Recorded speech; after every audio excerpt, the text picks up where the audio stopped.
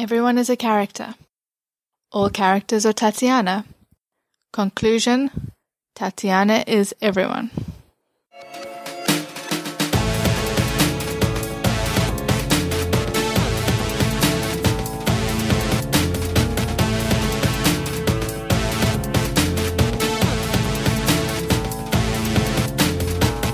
You're listening to Tatiana is Everyone, an Orphan Black podcast. I'm your host, Stephanie, and I am sadly by myself today. Well, kind of. A little bit by myself. Chris is not here today. I promise we have not broken up. I know I wasn't on the last episode. We are still talking to each other. Barely. But we are. I'm kidding. But I'm not alone today. I'm joined by a couple of friends of mine. My friend Elizabeth Cootie, Dr. Elizabeth Cootie. I just like calling her that. Dr. Cootie. It's fun to be called Dr. Cootie. And also by her partner, Almost Dr. Dave. Hi, Dr. Dave. Almost Dr. Dave. Dr. Dave. Almost Doctor. And Almost Dr. Dave, he is somebody who has a expertise in philosophy and ethics. And I thought he had some interesting stuff to say about today's topic, which is kind of a follow-up from the last episode in which Chris and Dawson were talking about Castor and how it reflects on masculinity. This week, we are just talking generally about the Castor storyline and how how Orphan Black incorporated the military this past season. So let's kind of get started there. What did y'all think about the introduction of this kind of third entity in the clone conspiracy? Because the first two seasons were very much about Dyad and the Neolutionists and the Proletheans, and then we got a big dose of the military here in season 3.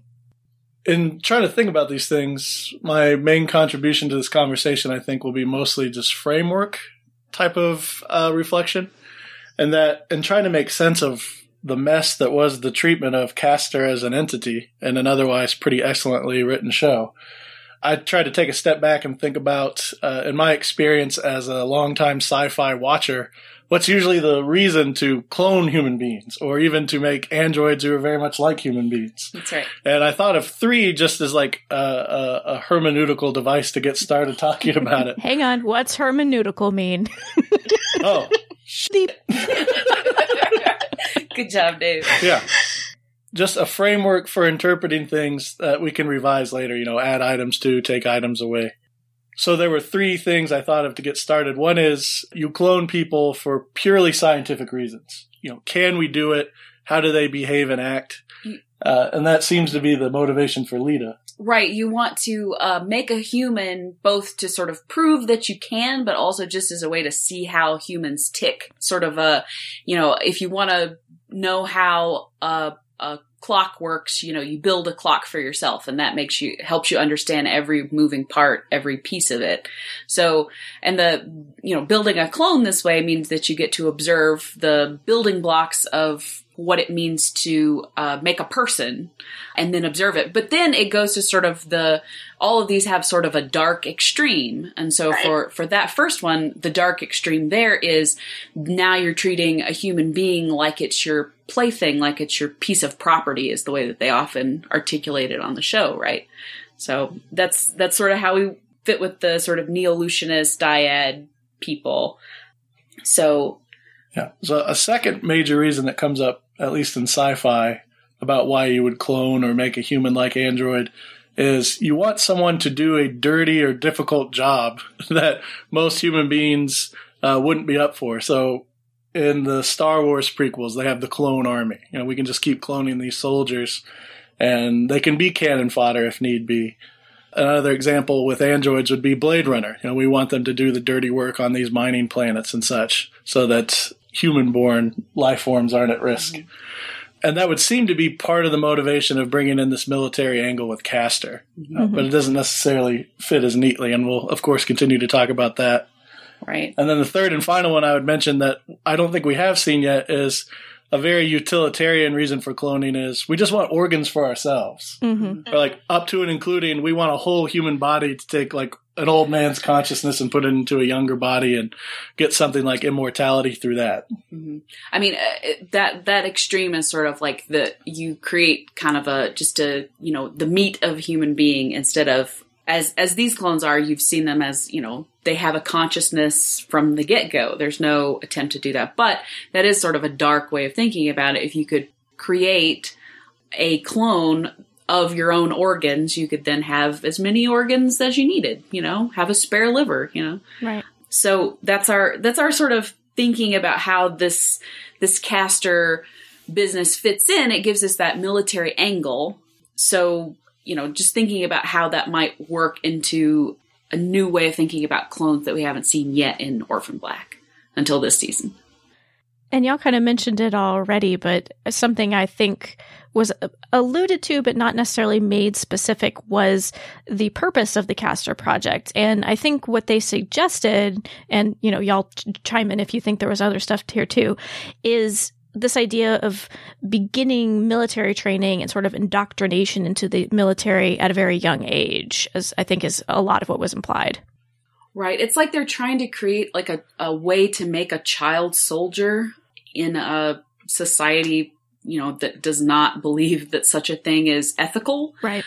It's like it's like if you start the person on your own, if as the sort of as Dyad and the Neolutionist kind of thing alludes to, if you're creating humans as a piece of property, then you can, do with them what you will. So why not make them into child soldiers? The weird part that we saw in that is there doesn't seem to be alluded in the show. Now, keep in mind, I call this the fictional military. The way the show sets it up is not like it's actually a part of any military organization that is in real life. There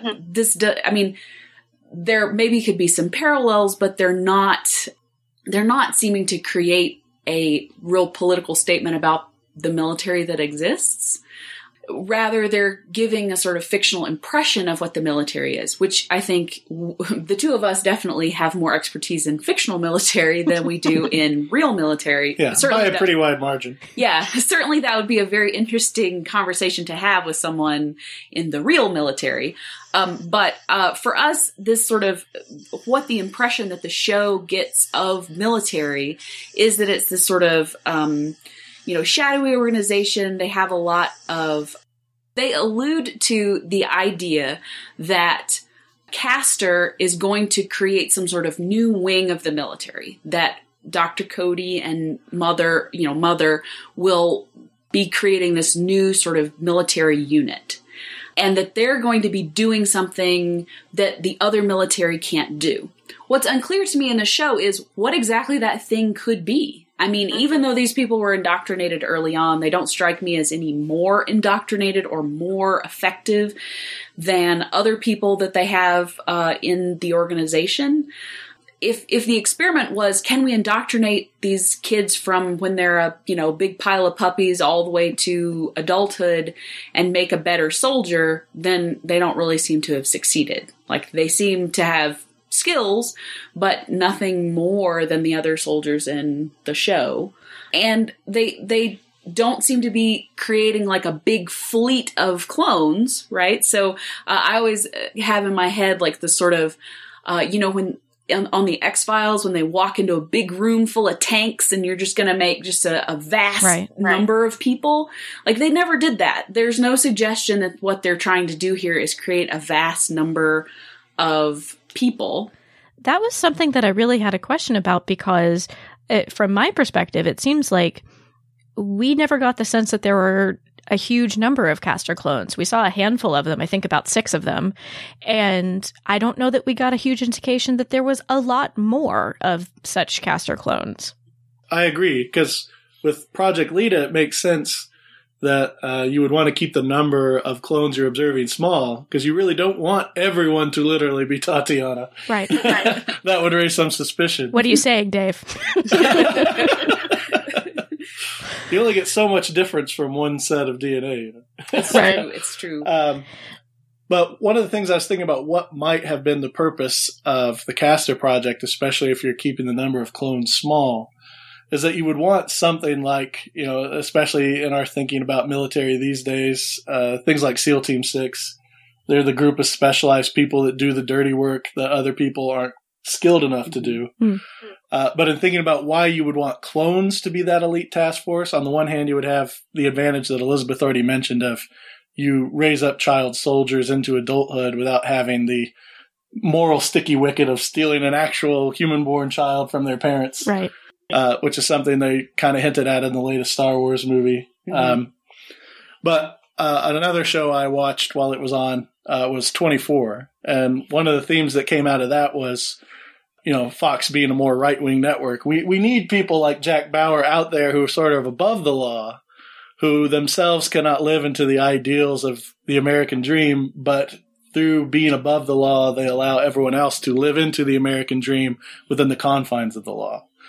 And one of the things his character demonstrated over, maybe too many seasons was the moral toll it takes on the person who has to be the individual that's part of the elite task force that operates above the law.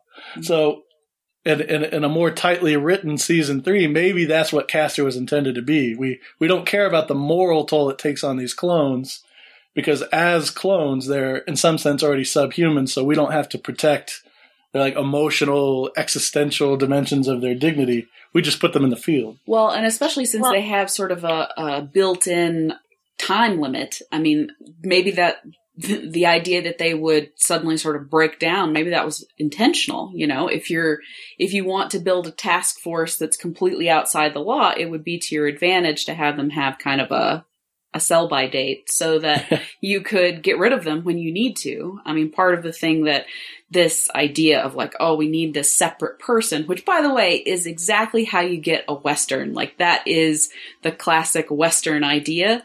Like a cowboy movie, is that like there are these people in this very fictionalized Western United States that have to be outside of the law because civilization is encroaching upon this wild territory.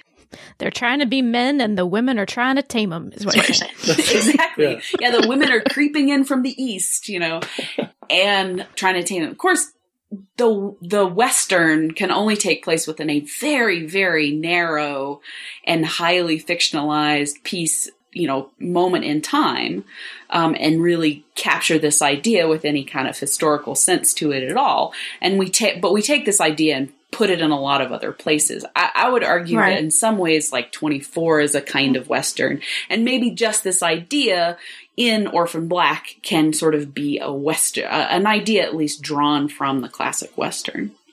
And I think if you're talking about contemporary storytelling, the Western is very specific to, I'm going to go ahead and say North American storytelling, American specifically, like U.S. specifically. But this idea of these people with all of this space that is wild and untamed, this is something that's kind of unique to people who immigrated to the United States, who immigrated to Canada as well, I'm sure. There's still large stretches of Canada where there's not lots of people. So that's not something you find quite as much as like the more densely populated areas of Europe and places like that. Sure. And I think that was part of the attraction for Europeans of Western stories, right? I mean, Europe loves a good Western. I mean, especially it's kind of a cliche, but like Germany loves a Western, right? So like there's this idea of that this cowboy, notion really catches something in especially the masculine imagination, right? So people talked about that last time, but it does definitely apply to this Castor project. Sorry, Elizabeth and I did our English degrees together, so I think we just went off on a little tangent, but but I did want to get back to something we were talking about, this idea of Castor indoctrinating children at a young age into the military. I think we also see this replacement of the family. Like Dave mentioned, you have to rip these children off out of their families to go and have them be soldiers. But in this model, the family has been replaced by the military, which we see very clearly, the fact that they call Dr. Cody mother. And so I wonder if we got a sense that strategy was effective for Castor at all, like replacing the family with Castor itself. Well, I don't know. I mean, in the sense of you have to have a clone to do this, I don't think it works because, people have families of choice all over the place. So I'm not sure that it helps us make sense of why Castor needs to be clones. Mm-hmm. But it certainly worked in the sense of these people are, don't have attachments until they go out into the world, right? Right. Once they, get up from the secret base, right, they immediately start forming attachments outside of their little elite club. And, that's why you get, Castor clones falling in love.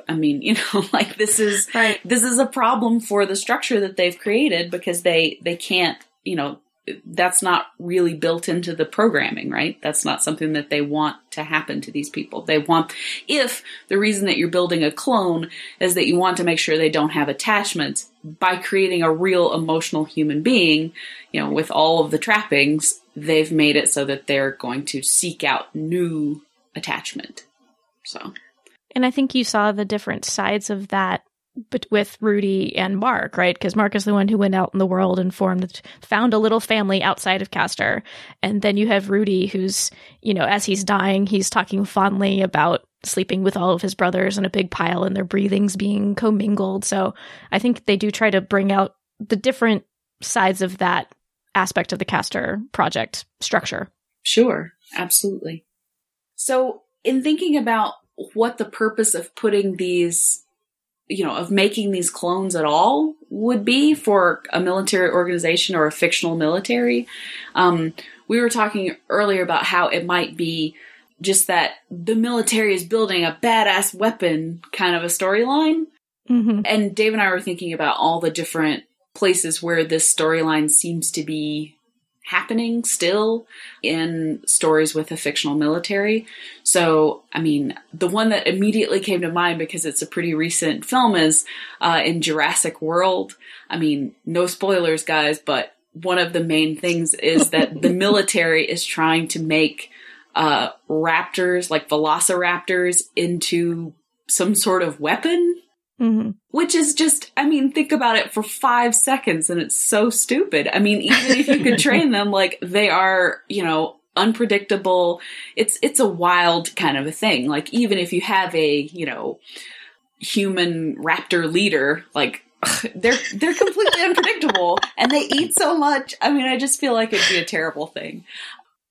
And I feel like that whole military is building a badass weapon storyline, it seems to be the default storyline for when non-military entities, like, properties try to bring in a military aspect, right? Because I'm thinking of like Buffy the Vampire Slayer. Yeah. And the whole thing with the initiative is building boring Adam. Like it just seems to be a default that a lot of writers go to. Yeah, the current Marvel Cinematic Universe, at least twice now, both with the first Iron Man and with Ant-Man, there's a private company developing some sort of advanced weaponry for the purposes of selling it to the military, or when it gets more nefarious, some other group. Right. Well, because all of these sort of, we're building a weapon that's going to be the latest and greatest, doesn't really fit with real life very well. I know that these are all highly sort of sci-fi fictionalized things, but it's one of those things where, especially when what you're creating here as your badass weapon is just more people, not necessarily even as exciting as Adam from Buffy. That's pretty sad, guys. Because they're just people. They're not super soldier in any Captain American-y kind of way. They're not stronger. They're not faster. They're just maybe less attached to a family outside of the military. Yeah. And it's not even like Neolutionists where let's make a super soldier that sees through sonar like a bat and can be better at fighting at night. I realize your budget would go way up if you're trying to portray a character like that. That's right. Yeah, it would be neat, and I think that there can be a lot said for it if in the next couple of seasons maybe we see more of sort of how they might tweak the human being. In other words, if all you're making is just a person, then I feel like in the world, we do a pretty good job of doing that in the traditional sense, like in the traditional way. There's 7 billion of us in the world. If all you're trying to do is just make more people, I feel like we got that down. We got that down, guys. Yeah. Every other episode of Maury Povich is like, we have another human here. Where did it come from? So if we're good at making people, then what's the advantage of making a clone? And like we were saying at the beginning, there's sort of maybe three, and there's probably a lot more reasons why you might decide to make a clone. So it's going to be important as the show goes along that they get us back to like, well, why are they doing this? Like, what was the motivation? And if part of the motivation, especially for the Neolutionists, is we're going to make a better human being, like whether that's better is like a better with a tail or crazy eyeballs or, supersonic hearing or something. I mean, whatever it is, I hope that we really attach onto that, because that's going to help us understand why we're cloning in the first place. But do you think the way that Orphan Black executed the storyline, that ultimately the Castor clones were the badass weapon? Because we do have the introduction of this off-the-books research that Dr. Cody is doing about how the clones sterilize the women that they sleep with. Yeah, that's an interesting part of the storyline that I just didn't quite understand. Like, okay, so if the purpose of these weapons, if you're right, if the improvement on human beings that they've made for the Castor project is that they sterilize the women that they sleep with, I don't understand how that's an effective weapon. Like, for anything. Like, I mean, I guess if your war is like a, I just don't get it. Like we said, nobody's really having that much trouble making a lot of people in the world.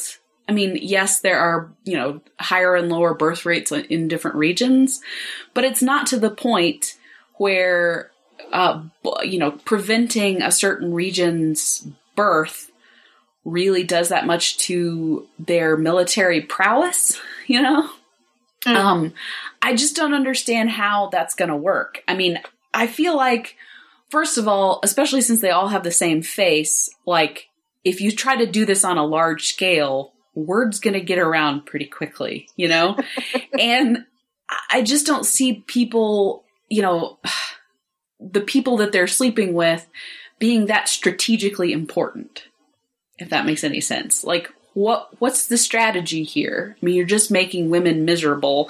That's a pretty, common thing to do, but I just don't see it being a very effective weapon in any kind of war. Yeah. Your source of nationalist pride isn't going to be, we have more barren women than you have. It's just, I just don't. I think, honestly, this whole idea of the sterilization, it works okay short term. Like, the idea of it is, I think, pretty shocking and almost more insidious than if they had been trying to build some sort of big explosive device. Like, the idea of violating women's bodies intentionally in that way, I feel like is pretty darn evil, and is definitely, it resonates with the themes that we've seen on Orphan Black. And I think maybe also it could be alluding to the fact that in areas of war, areas of conflict, rape is often used as a weapon. And so I think it works okay as an idea, maybe like a concept, but then when you start to think of the nuts and bolts of how would they actually execute this, it's where it gets fuzzy for me. Yeah. I agree with what you've said there. I think they got this sense of, wouldn't it make Rudy and that other clone, I forget his name. Seth, yeah. When they join in together and take hair and they keep a scrapbook of hair and they're sterilizing women, like, these are genuinely creepy, disturbing things. And then once they thought of these as they have their entertainment and shock value, now we have to reverse engineer an explanation for them. That's where they ran into trouble. Right. It's all about the why. If it's just a sort of, wow, that's really creepy, I'm sad that happened, then it's completely effective. But once you sort of back it up and make this any part of their purpose about actually sterilizing women, because I'm sorry I don't remember the whole speech, but Dr. Cody does indicate that this is part of their purpose, so that part actually is the one spot where I get really sort of, where I don't understand where they're going. Like, if that was just sort of a handy side effect and super creepy, that's one thing. But if part of their purpose, if they're actually trying to engineer them to go to these places and sterilize women, then I just don't understand how that's a very effective weapon. Yeah. Because I think ultimately we're not supposed to necessarily believe that the way they would deploy this would be, land some Castor clones in an area and just tell them, go for it. They definitely were trying to figure out a way to, how does this work biologically and how can we duplicate this? But I think I'm just not able to grasp how this could possibly be mechanized as a weapon. I'm just kind of like, yeah, that didn't work for me. I think that's kind of where I'm at with that storyline. Yeah. So the reason I thought opening up with that framework of here are 3 reasons to clone in sci-fi circles might be helpful for a conversation like this is if you think the framework makes sense on the surface, how do we fit the Castor project into this? Because like the sense I got in the season 2 finale is we're going to see the male militarized version of a cloning program. But I think because the writing staff's strengths after working with the Clone Club for so long has been about, true humanity is true humanity no matter how it's arrived. You must recognize its dignity even if you produce this life through cloning. Like those themes couldn't help but start to dominate the Castor story as well. So it creates something where, one, you don't have as much differentiation from the Clone Club storylines anymore. But then also you're left wondering, okay, why did we introduce the military angle again? What is it telling us that we weren't already getting from the Tatiana characters? It's true. There's no distinction between the 2 sets because, and this is to their credit, they're trying to give even these Castor clones some humanity. Right? So if they were to dehumanize them to the point where they're just sort of, robotic, again, that sort of sense of we're just going to make a lot of puppets for ourselves to, go be military, an effective strike team or a big mass army, that would make for a more effective military strategy, maybe. Again, fictional military strategy here. But it would make for very good storytelling, right? In other words, it's more interesting to us to see them struggle to be human. And I think the final topic that I wanted us to talk about, because I remember as we were watching season 3, Chris and I, we noticed the fact that there was a lot of torture toward, especially the beginning of the season. And this isn't necessarily unique to season 3. We did have back in the first season, poor Vic the Dick getting his thumb, cut off or pinky cut off, excuse me. So it's not like we'd never seen bursts of very intense violence on the show before. But, I'm thinking specifically of the scene where we see Helena waterboarded. And then in subsequent episodes, we see Delphine, or maybe this was before, we see Delphine like pressing on Rachel's eye. We also see Mark torturing, I forget his name, but the racist dude that had some stuff that Gracie's father had left with him. So we get a lot of torture, explicit torture, especially toward the beginning of the season. And at first, when we were watching, I remember Chris and I thinking, well, maybe they're going somewhere with this. Maybe they're going to make some commentary using these really explicit images, but I'm not sure if that ever fully panned out. And I was curious about your 2 thoughts about it. Well, I mentioned 24 earlier, and when something's a Fox show, something that feels like more extremist right-wing tactics don't usually get defended. They're just kind of presented. But I'm wondering if only for narrative purposes, if the writers of this show are like, if you need to get information out of a reluctant person quickly, this is a device by which to get it. If you want to tap into audiences' senses of what already counts as unacceptable torture, well, we all know about waterboarding. So if you really want to hate these military characters and how they torture, well, look what they do. It's not just a thumb in the eye socket. It's this straight up terribly dehumanizing practice they're doing on a character you're already endeared to. Mm-hmm. It's almost like a shorthand for these people are bad and right. they're doing something to your character that you like that is unacceptable. I mean, it's and even with Delphine, it's sort of a way of really making you question a character that you wouldn't otherwise be likely to question, right? I mean, we like Delphine. It took a lot to sort of make us, reel back from Delphine. So just being cruel is a way to get us there quickly. I just remember, especially the waterboarding scene, a lot of viewers reacted really strongly and asking, did we really need to see that? And I think me personally, I accept that sometimes upsetting things make it into things that I love, but it's acceptable to me, and it doesn't just feel gratuitous if it is used effectively in serving the storyline in some way. And I'm just not sure if they got quite there when it comes to especially the waterboarding scene. Like you said, it seems more like just shorthand, which maybe could have been accomplished another way. Sure. I mean, it's I think part of the way that the whole military storyline part of Castor was less effective than we really wanted, just because it doesn't seem like they were very committed to the idea of this military project in the way that there doesn't seem to be much explanation for it. I'm just not sure if what you're trying to do is just give us a quick and dirty, this is the bad part of the military, like, then you have a character waterboarded like that. I won't call it lazy, but it is just sort of a narrative device to get us there. And I think you're right. I think there are probably other ways we could have gotten there.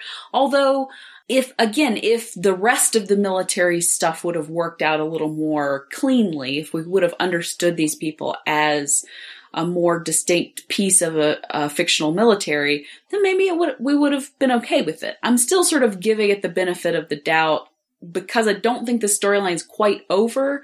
Mm-hmm. I mean, Dr. Cody's still around, so I'm just sort of waiting and seeing. Although, yeah, for the season itself, I don't think it really worked. Dave, did you have anything else you wanted to add? One other thought I was just having is, watching a lot of entertainment that's directed towards masculine values, which is probably, 98% of what's out there. That you would have a situation where in the spur of the moment, you're not used to using physical means of coercion to get what they want, like Delphine. I'm sort of conditioned by what I tend to watch to not really be struck by how out of character that might be, or how I don't usually see that in my entertainment, because I do usually see that in my entertainment. So if you take a program that, in the best sense, has a lot of feminist values in it and brings in a lot of viewers that aren't used to watching, just like Quentin Tarantino movies in 24, having this conversation with the two of you is illuminating to me why that would be such a shock to someone. Mm-hmm. Yeah. Well, thank you both for joining me to talk about this really interesting stuff. I love it when I get to talk to you guys. Yeah, yeah, we love it too. Yeah, it's nice to not just hear your voice in my apartment, but get to engage it. Where can folks find you on the internet, should they wish to? Well, you can tweet at me at ecoody, so ECOODY. And if you tell me something for Dave, I'll tell him, because right now Dave is trying to finish his dissertation, so he is off Twitter. Yeah, he only accepts carrier pigeons at the moment. That's right. Yeah, and I'm kind of an old man when it comes to technology, so my web presence is only a little bigger than my grandfather's. Which is not much. Well, thank you again so much for joining me to talk about Castor. I really appreciate it. Oh, you're welcome. We're happy to talk to you. Yeah. A lot of fun. Thanks for having us. If you have thoughts about the Castor project or about this episode, please send them to us. You can send an email to feedback@tatianaiseveryone.com. You can leave us a voicemail at 972-514-7223. You can also record a voice memo on your smartphone and email it to us. You can leave a comment on our show notes at tatianaiseveryone.com/93. You can find us on Twitter at TIE Podcast. You can also find us on Facebook and Tumblr. And in this episode, Dave's dissertation was played by Tatiana Maslany. Thanks for listening.